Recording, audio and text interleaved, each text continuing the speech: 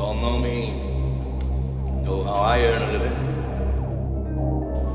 This shark, swallow you whole. I value my neck a lot more than $3,000, Chief. Find him for 3, but I'll catch him and kill him for 10.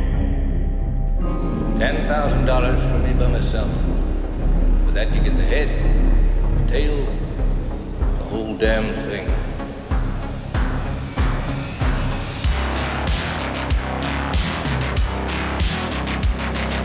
You yell shark, we've got a panic on our hands on the 4th of July. Mr. Vaughn, I pulled a tooth the size of a shot glass out of the wrecked hull of the boat out there, and it was the tooth of a great white. A what? You're gonna need a bigger boat. Love to prove that, wouldn't you? Get your name into the National Geographic. Now, I'm not saying that this is not the shark. It probably is, Martin. It probably is. It's a man-eater. It's extremely rare for these waters. But the fact is that the bite radius on this animal is different than the wounds on the victim. Get out of that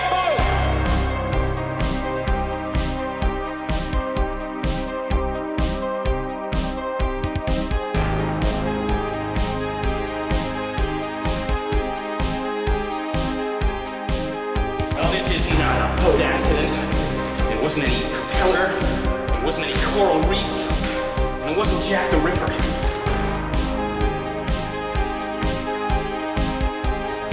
It was a shark.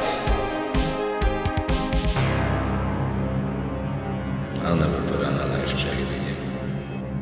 But now, this is just the way we discuss it. This we do in scenes.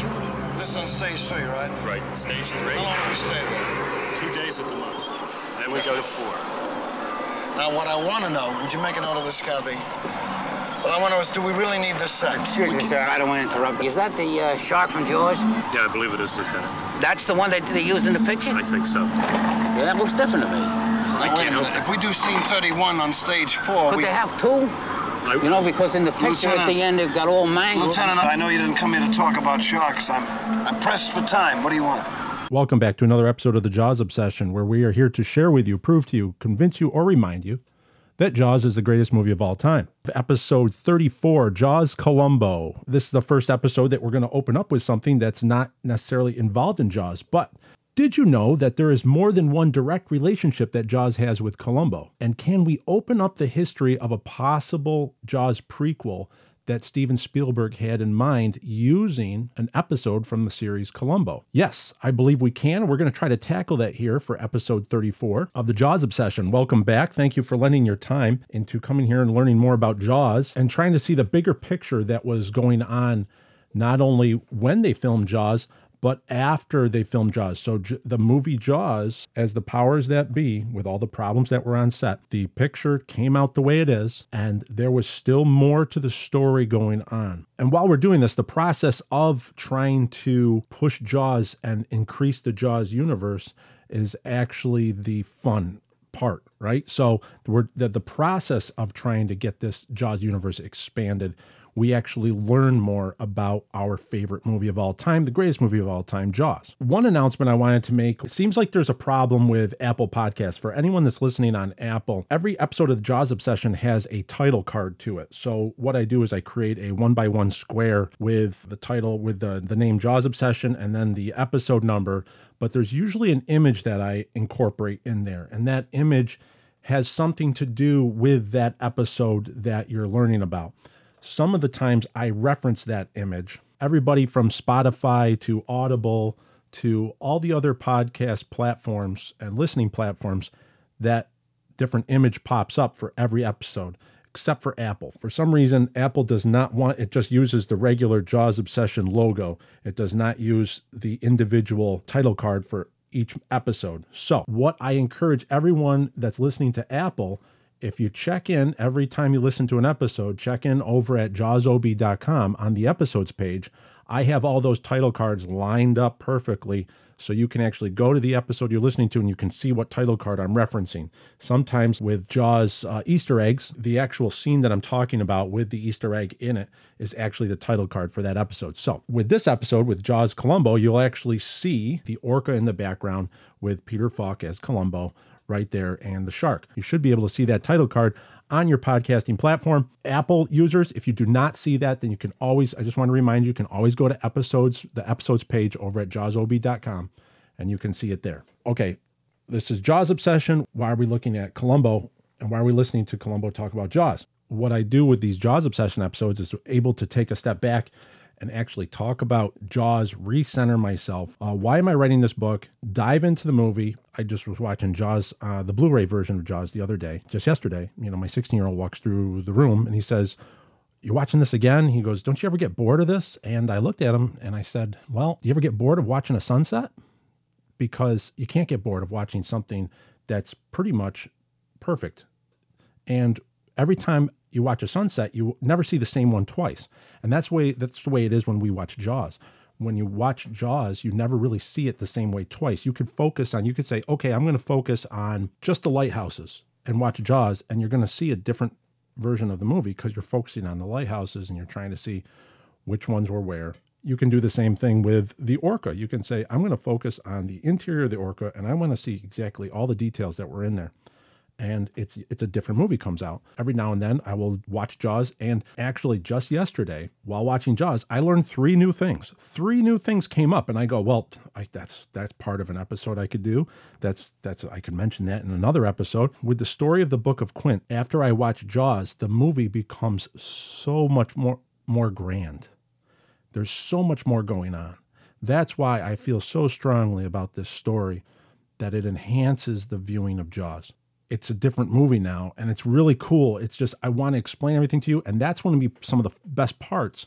That's going to be some of the most fun about the next half a year after the Book of Quint comes out in October, and the story's out there, and people are reading it.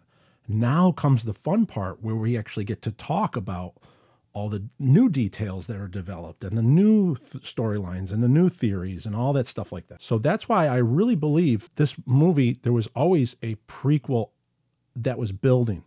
And that prequel originated with Steven Spielberg and Howard Sackler. How do we actually come up with Jaws Columbo? I got onto this because this was a little bit more of a fun episode that I wanted to do, because a fan left a very great comment over on Apple Podcasts, applepodcast.com, user named The Dude. So the dude wrote in, left a 5-star review, and the dude writes, "The Jaws Obsession is a masterpiece. My favorite movie of all time has just become more interesting and meaningful by listening to these podcasts.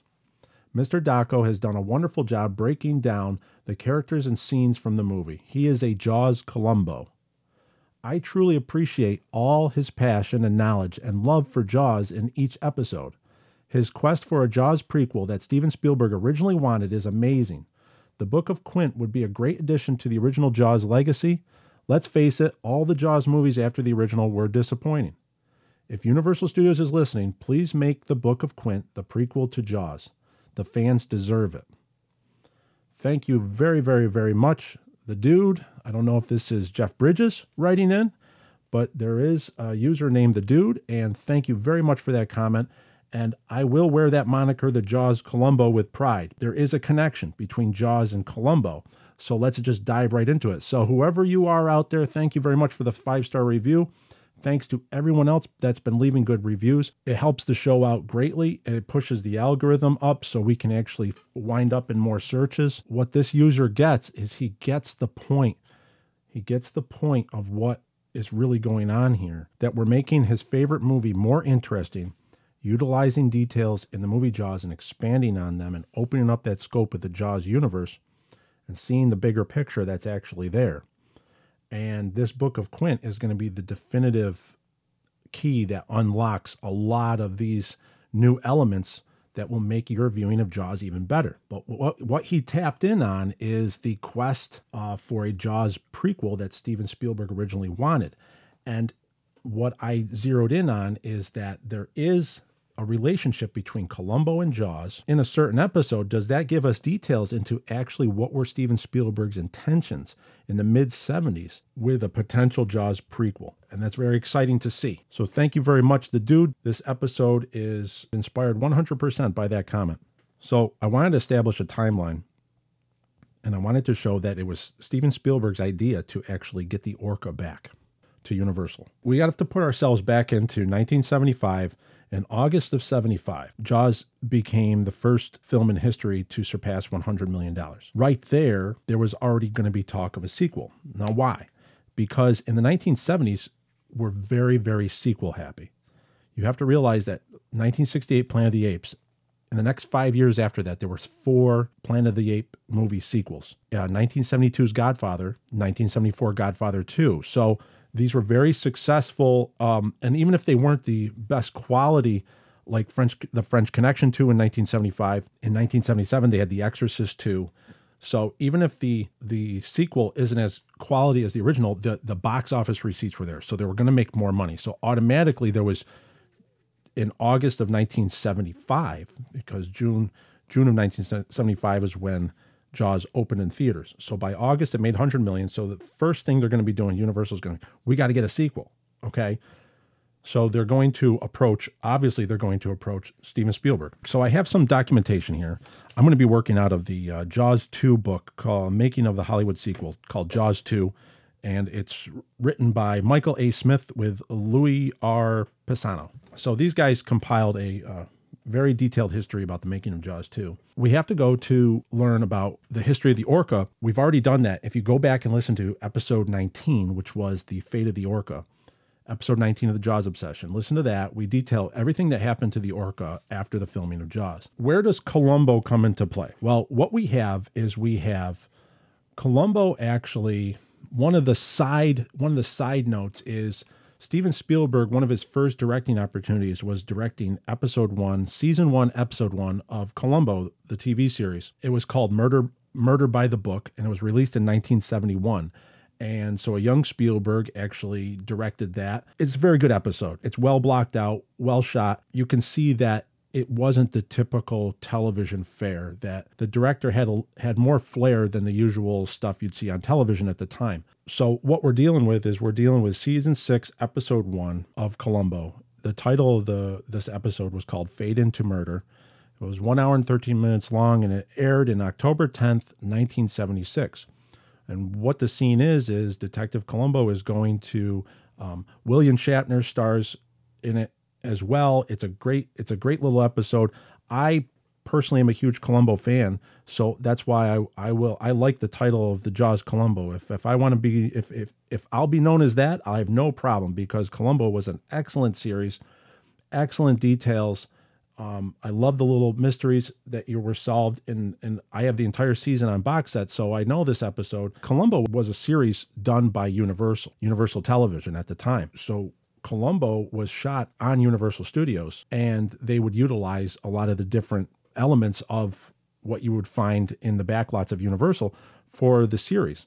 And in this episode, season 6, episode 1, Fade into Murder, what happens is you have Detective Columbo wanders down to go talk to a Hollywood producer about details regarding a murder. Well, in the background, he goes to talk to this producer, and they're on the side of the studio tour, the Jaws part of the studio tour, the Universal Studios Hollywood studio tour. This was the Jaws attraction that was done in 1976. So you look down there, and in the background, there is the orca. The orca is sitting there. That's the screen-used orca. That's the one that was done with all the filming of the interiors, and that was the orca that they used to sail around. So that's there in the background, and in this episode of Columbo, which was filmed in 1976. So we do know that this ride opened up on April 10th, 1976. By then, they had the orca sitting in a pond. If you want to find out more details about what happened to the orca after the filming of Jaws, you have to listen to episode 19 of the Jaws Obsession, which was the fate of the orca. We detailed that entire arc. But for now, what we're going to focus on is that we do know that the orca was sitting there in 1976 on the studio backlot. That was April 10th of 1976. When we go back to our story, we're going to trace back. What we need to establish is we need to establish that Spielberg made the call to get that orca back. He wanted that orca back. Let's go to that right now. We're going to go to The Jaws is Still Working, is a Jaws documentary. Whatever happened to the ultimate Jaws prop? Quint's trusty fishing boat, the Orca, which served as a floating set for nearly 4 months of shooting at sea. Well, I had a good souvenir. I had the Orca for a while. I had the Orca shipped back to Universal Studios. We put it on the tour in the back lot, and every once in a while I go up my little electric cart and I'd visit the Orca by myself, look around, make sure no tourists around, nobody could see me, and I would just sit inside the pilot house, or I would sit in one of the cabins, or I'd walk down those few steps to where all the life jackets were just hanging, dripping when the boat began to sink. And I would just kind of reminisce and kind of give thanks to that movie sort of launched my career. Spielberg made the call to bring it back, right? Well, I had a good souvenir. I had the Orca for a while. I had the Orca shipped back to Universal Studios. I had the Orca for a while. I had the Orca shipped back to Universal Studios. So Spielberg made that call to get the Orca back. Now, when would that call have been made? According to my notes with John Tedder, who is our resident Orca specialist, that call to Alan Aquino, who was the technician on Jaws who purchased the Orca from Universal Studios. Universal Studios came calling and bought the Orca back around August of 1975. Now, in August of 1975, that was exactly when Jaws hit $100 million in box office. That would have been, and I'm going back to Jaws 2, The Making of the Hollywood Sequel, the book by Michael A. Smith with Louis R. Pisano. We have documentation, and this is historical fact, that Jaws became the first film in history to surpass over $100 million in August of 1975. At that time, Hollywood is very sequel happy. They're seeing that sequels generate a lot of box office revenue, even if they aren't the quality of the original. They can continue the payday. And so the talk of a sequel was fired right out. So the first thing that they're going to do is they're going to go to the director, Steven Spielberg, about a sequel. Let's just put it this way. The Universal Studios Hollywood Studio Tour, the Jaws attraction there, did not open until April 10th, 1976. So that's 8 months after this August that we're dealing with here. My belief is that Steven Spielberg did not request that Orca. He did not bring the Orca back to Universal Studios. He did not send Universal Studios executives out to Alan to purchase back the Orca to set up a Jaws attraction studio tour. That's not how Spielberg thinks. I believe that Steven Spielberg was thinking that he can incorporate that somehow in a Jaws prequel. Because think about it. Why would you need the Orca anyways? It sinks in Jaws. So you're never going to use it for Jaws 2. Obviously, the one in Jaws 2 that's at the bottom of the ocean, that was a rebuilt Orca that was a boat made to look like the Orca. That was not the Orca. Steven Spielberg would not have brought this back. He would not have been thinking of those terms of a Jaws attraction for a Hollywood studio tour. He would have been thinking filmmaking. And that's where I believe that when he says that he was the catalyst, that means in August, when Universal Studios approached Alan to buy the Orca back, that was actually at the behest of Steven Spielberg. Because what we have is we have documentation right here on page 2 of Jaws 2, The Making of a Hollywood Sequel. Universal's president, Sid Sheinberg, made an inquiry of producers Richard Zanuck and David Brown. When are you going to do the sequel? The filmmakers were apprehensive. How do you follow up the most successful motion picture ever made without looking like you were chasing a buck? But they agreed. We knew others would produce Jaws 2 if we didn't, Brown would later say. Hoping to find a writer familiar with the idea, they contacted Carl Gottlieb, who had co-written the original film with the book's author, Peter Benchley. Unhappy with the money being offered, Gottlieb said no. Not dissuaded, the producers contacted Howard Sackler. Sackler, a playwright whose works include The Great White Hope, winner of both the Pulitzer Prize and the Tony Award for Best Play. So Howard Sackler was, and I'm going to pause right there, Howard Sackler was contacted by Zanuck and Brown.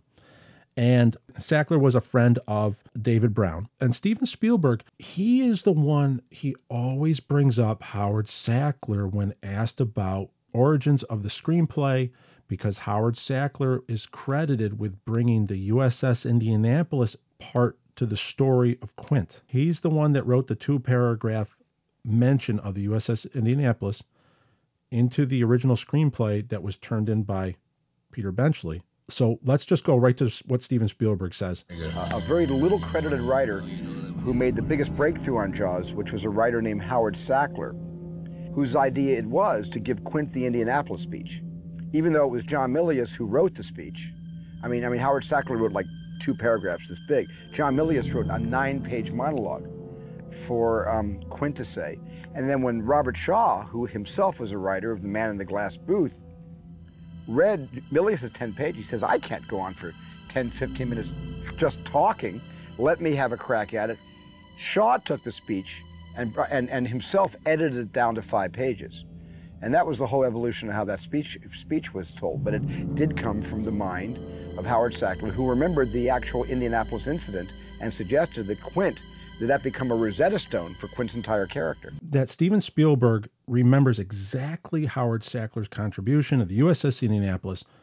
This makes sense. This all makes sense because many people remember the character of Quint and just exploding with life because of that speech. So we know that Howard Sackler came up with the idea. We do know that John Milius contributed greatly and wrote the speech, according to Steven Spielberg, that it became 9 pages long. If you want to hear our full breakdown of this, go back to listen to episode 5 of the Jaws Obsession that we did. That was the first episode we did of this year. That episode, we boiled down to who gets credit for what part about that speech for the Indianapolis. But John Milius had a great contribution. Robert Shaw had a great contribution. But what we're focusing now is Howard Sackler. Spielberg would have trusted Howard Sackler with that part of the story. So when David Brown goes to Howard Sackler in August of 1975, keen on the idea, Sackler met with Zanuck and Brown and suggested not a sequel, but a prequel. What if the film detailed the mission of the USS Indianapolis, following the ship as it delivers its top-secret cargo, and ending tragically with the doomed sailors being picked off, one by sharks after the ship had been sunk? The producers liked the idea, and the 3 men met with Sheinberg to discuss it, but it wasn't to be. After considering the pitch, Sheinberg shook his head and told the trio, "That's a different shirt than what we want to wear." Sheinberg wanted more of a familiar formula, everyday people in danger. So he wanted to go back to Amity.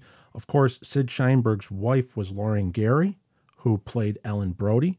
So naturally, he would be more pulled towards, let's follow the Brody's family after the events of Jaws. Let's go into that type of Jaws 2. So Sackler continued to write for the Jaws 2 screenplay. So that was a conversation in August of 1975 where they talked of a prequel.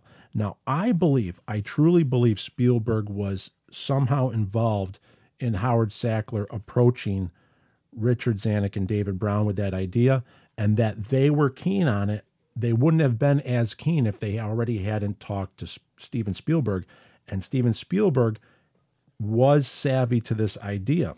Therefore, he says, let's get the Orca back in that August of 75. I think director Spielberg was actually looking more of doing an Indianapolis part of Quint, but also how Quint is brought to Amity, and then the introduction of the Orca.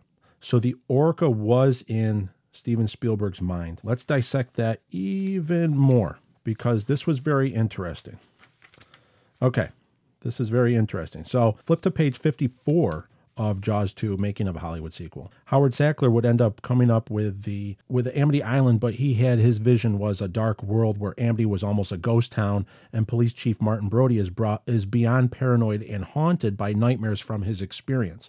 So Howard Sackler zeroed in on the post-traumatic stress disorders of Chief Brody after the events of Jaws. We're not going to get too far into the weeds with the making of Jaws 2. What I still want to focus on is what is Spielberg's involvement in the making of Jaws 2, because it did not end right there. We do know that Universal acquires the Orca, brings it back to Universal Studios in August of 1975. At the direction of Steven Spielberg, they bring the Orca back. But that backlot tour of Universal Studios does not open until April of 76. So the Orca came in way before then. And let's just put it this way. If they're going to build a backlot tour, they would have been able to reconstruct a fake Orca. Universal Studios has never been keen on saying that's the screen used item. They would just build a whole new one or a replica one, and it was just something for the tourists. They weren't really going, we got to get the original boat in there. That was Spielberg's idea before the backlot tour. So that's what makes what strikes me interesting is that Spielberg admits that he's the guy that he made the call to get the Orca back before the backlot tour was even thought of. So the Orca was purchased with a prequel vision in mind. That's my belief. Let's go in a little bit more, if we can go in a little bit more of Steven Spielberg's mindset at the time. Because of the success of Jaws, Steven Spielberg he had a development deal with Columbia Pictures to make a spaceship movie, a UFO movie called Watch the Skies, which would become Close Encounters of the Third Kind. So he would have been on pre-production of that. That did not go into production until May 16th, 1976. So what I believe Spielberg was doing, so he said that, hey, I will do a Jaws prequel after Close Encounters of the Third Kind. That was his plan. So what do you do with the Orca in the meantime? Sure, go ahead, put the Orca on the backlot tour. I'm going to get to that later on. What I wanted to show was that Spielberg had a very interesting comment around this time. Remember, he's filming in May 1976 in Alabama. He's filming on location on big sets that they constructed for Close Encounters of the Third Kind. That filming would have been started around late 1975 or early 76. The official principal photography was in May of 76. But Steven Spielberg was, in the first half of 76, he was on set he was doing a lot of that pre-production work for Close Encounters of the Third Kind. But this is a little comment that was very interesting. Let's listen up to what Steven Spielberg says while he's on the set in May, between January and May 1976. Let's listen up to what he says.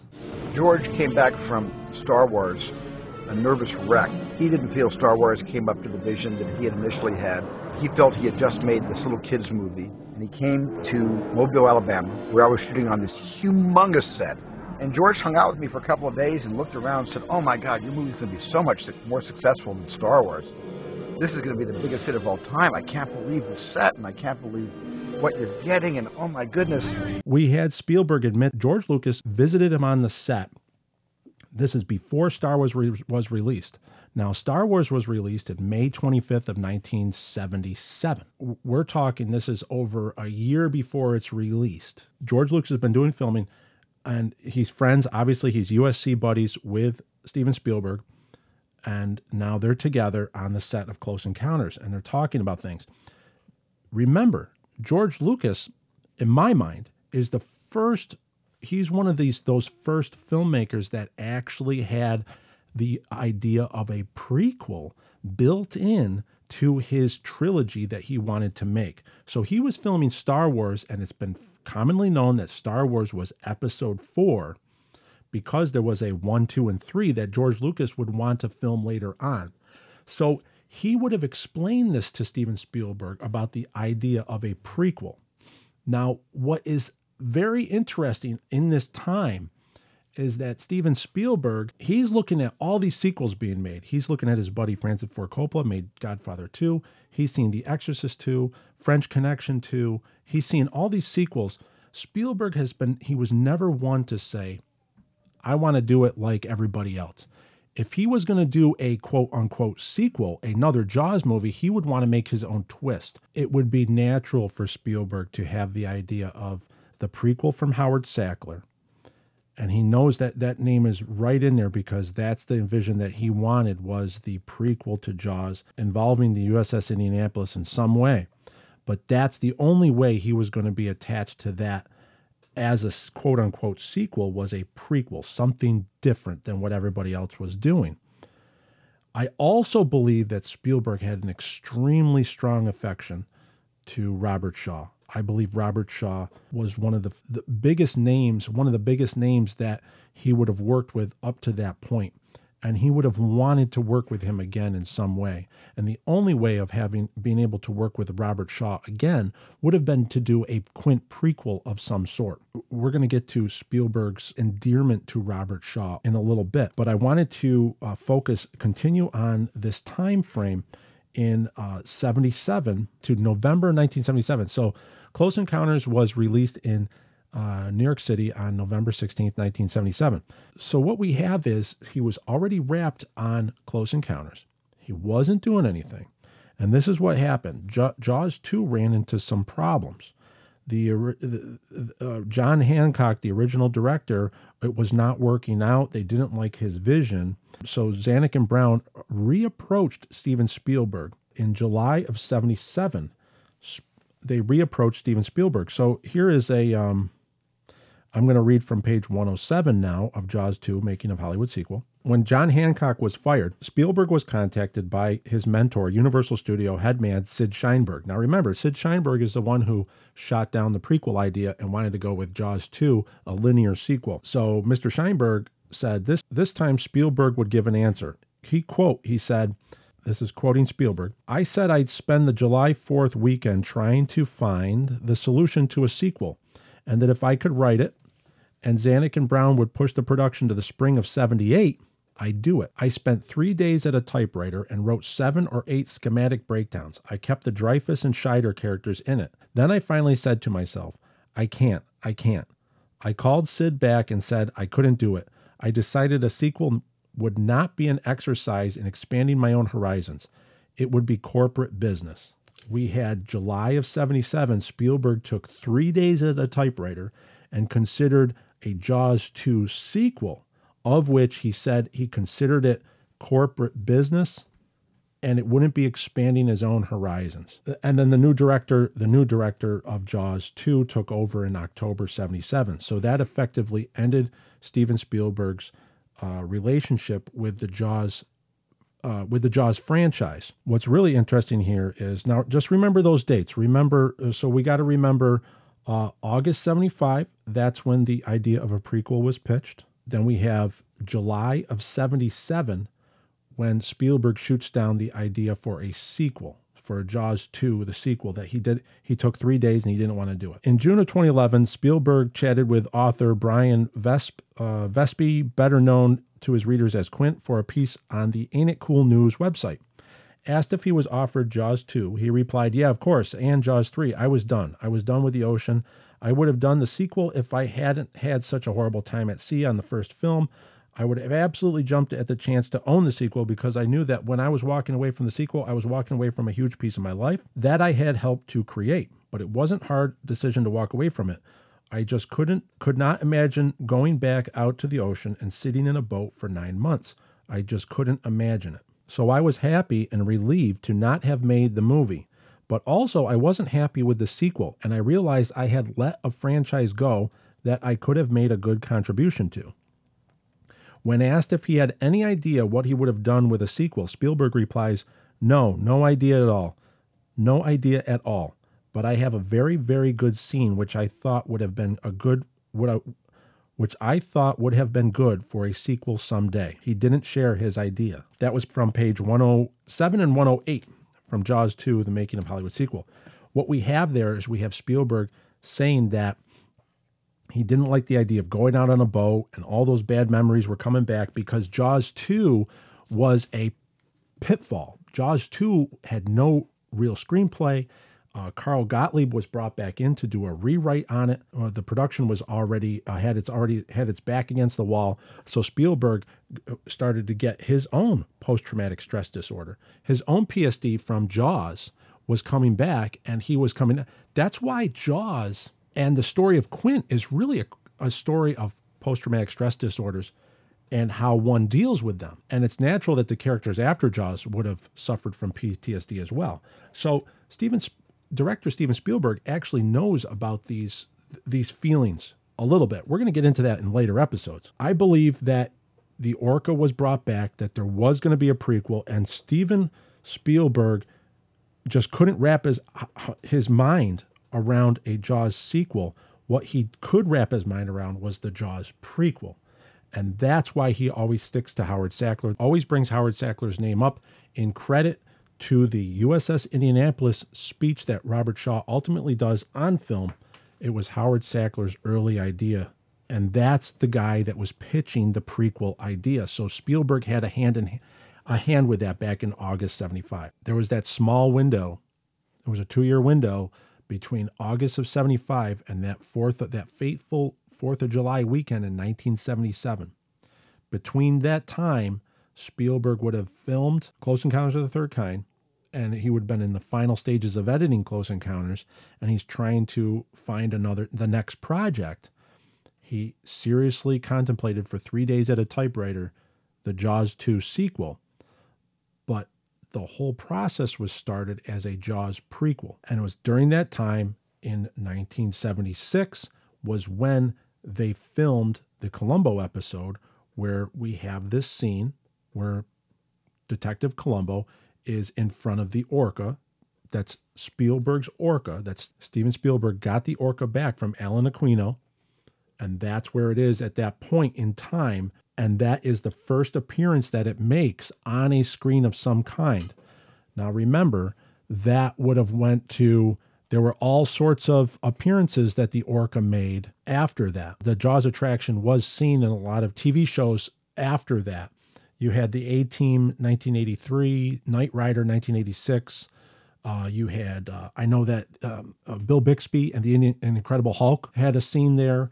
But this was the first one. Columbo, Fade into Murder, 1976 was the first time you actually see the orca on any screen of any kind after the making of Jaws. So that's a moment in history that we can lock in and say Spielberg was looking for a project after Close Encounters of the Third Kind. The orca was still intact and still there.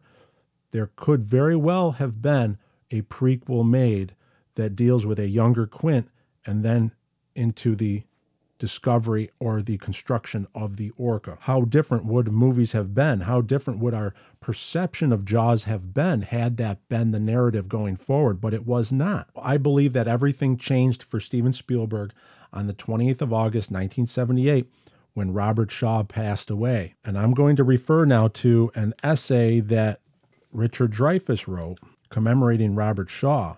Richard Dreyfuss, these are words from Richard Dreyfuss from January of 2015. One afternoon in the sleeping quarters of the orca, so Richard Dreyfuss is recalling being on set of Jaws with Robert Shaw. One afternoon in the sleeping quarters of the orca, the workboat that was our at-sea rest area, equipment holder, and kitchen.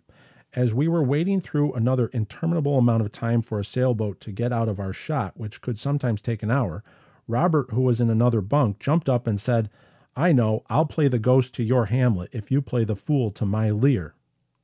"You got it," I answered, "but not for 10 years. "Why?" he asked, and I said, "Because you'd blow me out of the water any time sooner, and you know it." And he laughed and agreed. One thing I'm sure of is that had he lived, we'd have done it together long before this. He was big, brilliant, boisterous, a work of art unto himself, like a cross between Beethoven's thunder and Loki's jokes. He terrified me, and I loved him. I was his Gunga Din, sometimes to be flayed, sometimes singled out for praise. Richard Dreyfuss continues on towards the end of the essay. Quote, "On the day I heard he died, I drove to Stephen's house and found him wordlessly playing the piano. I think I might have tried to speak, but he was only sitting and playing, head down, for a long time. I left and drove my Mercedes aimlessly. I was cheated out of playing his fool.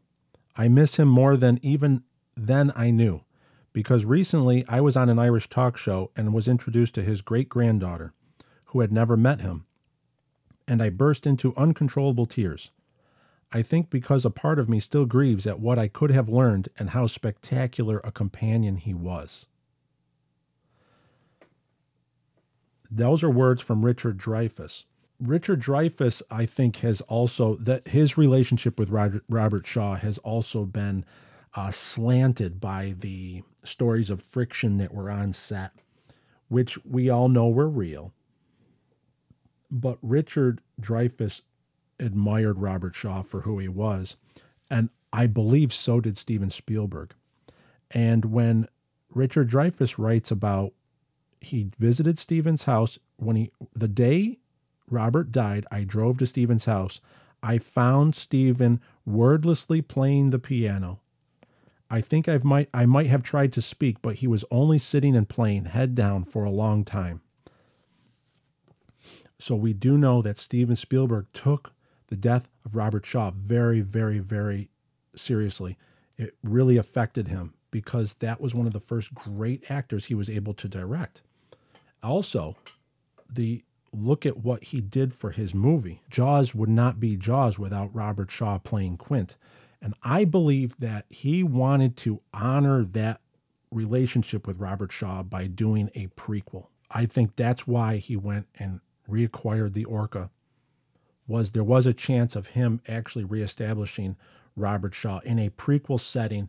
A prequel was not a popular term at the time, but it was something that George Lucas was tossing around, and Steven Spielberg would have been attracted to that just by talking to George Lucas and seeing the scope of Star Wars.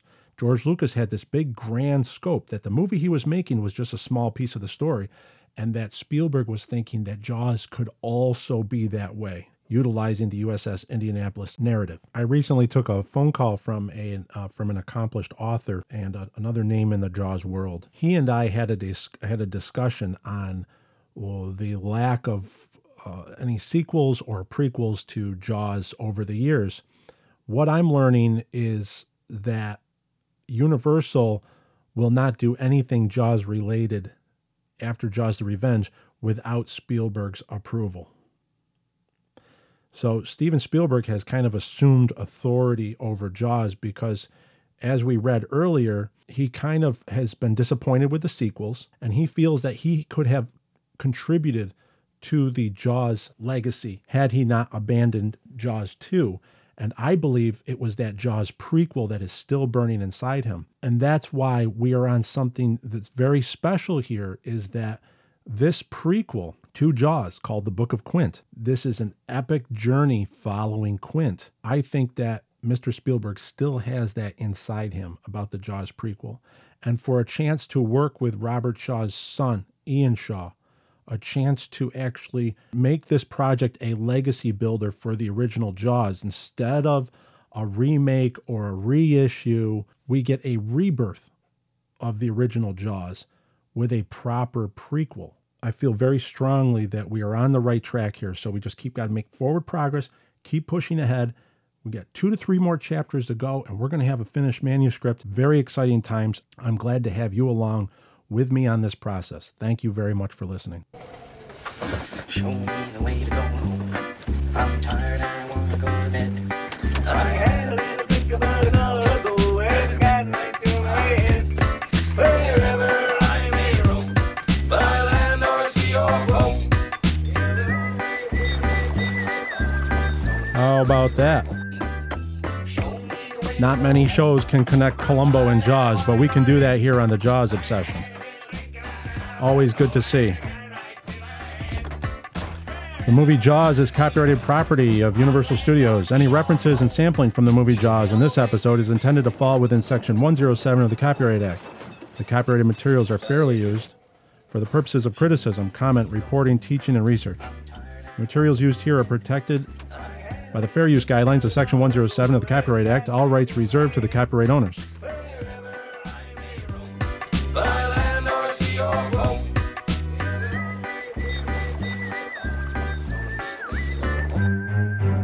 Now, don't forget that we still, there's about 12 days left. 12 days left to get in line for the Book of Quint, and you will be sent the postcard, the Amity Island Tourist postcard, courtesy of Quint's Shark and Shack at Etsy.com and JawsOB.com, Jaws Obsession. Those are going to go out August 27th. So there's still time. If you haven't, go to JawsOB.com, BookofQuint.com. Follow the links to our Indiegogo.com page, and you can select sponsorship for the Book of Quint. Not only will you get the book, but you'll get a postcard that we detailed in the last 2 episodes regarding the map of Amity Island. So thank you very much, everyone, for listening. You can contact us at jawsob2025@gmail.com. Telegram channel at jawsob. Thanks for listening. Until next week, farewell and adieu, and show me the way to go home.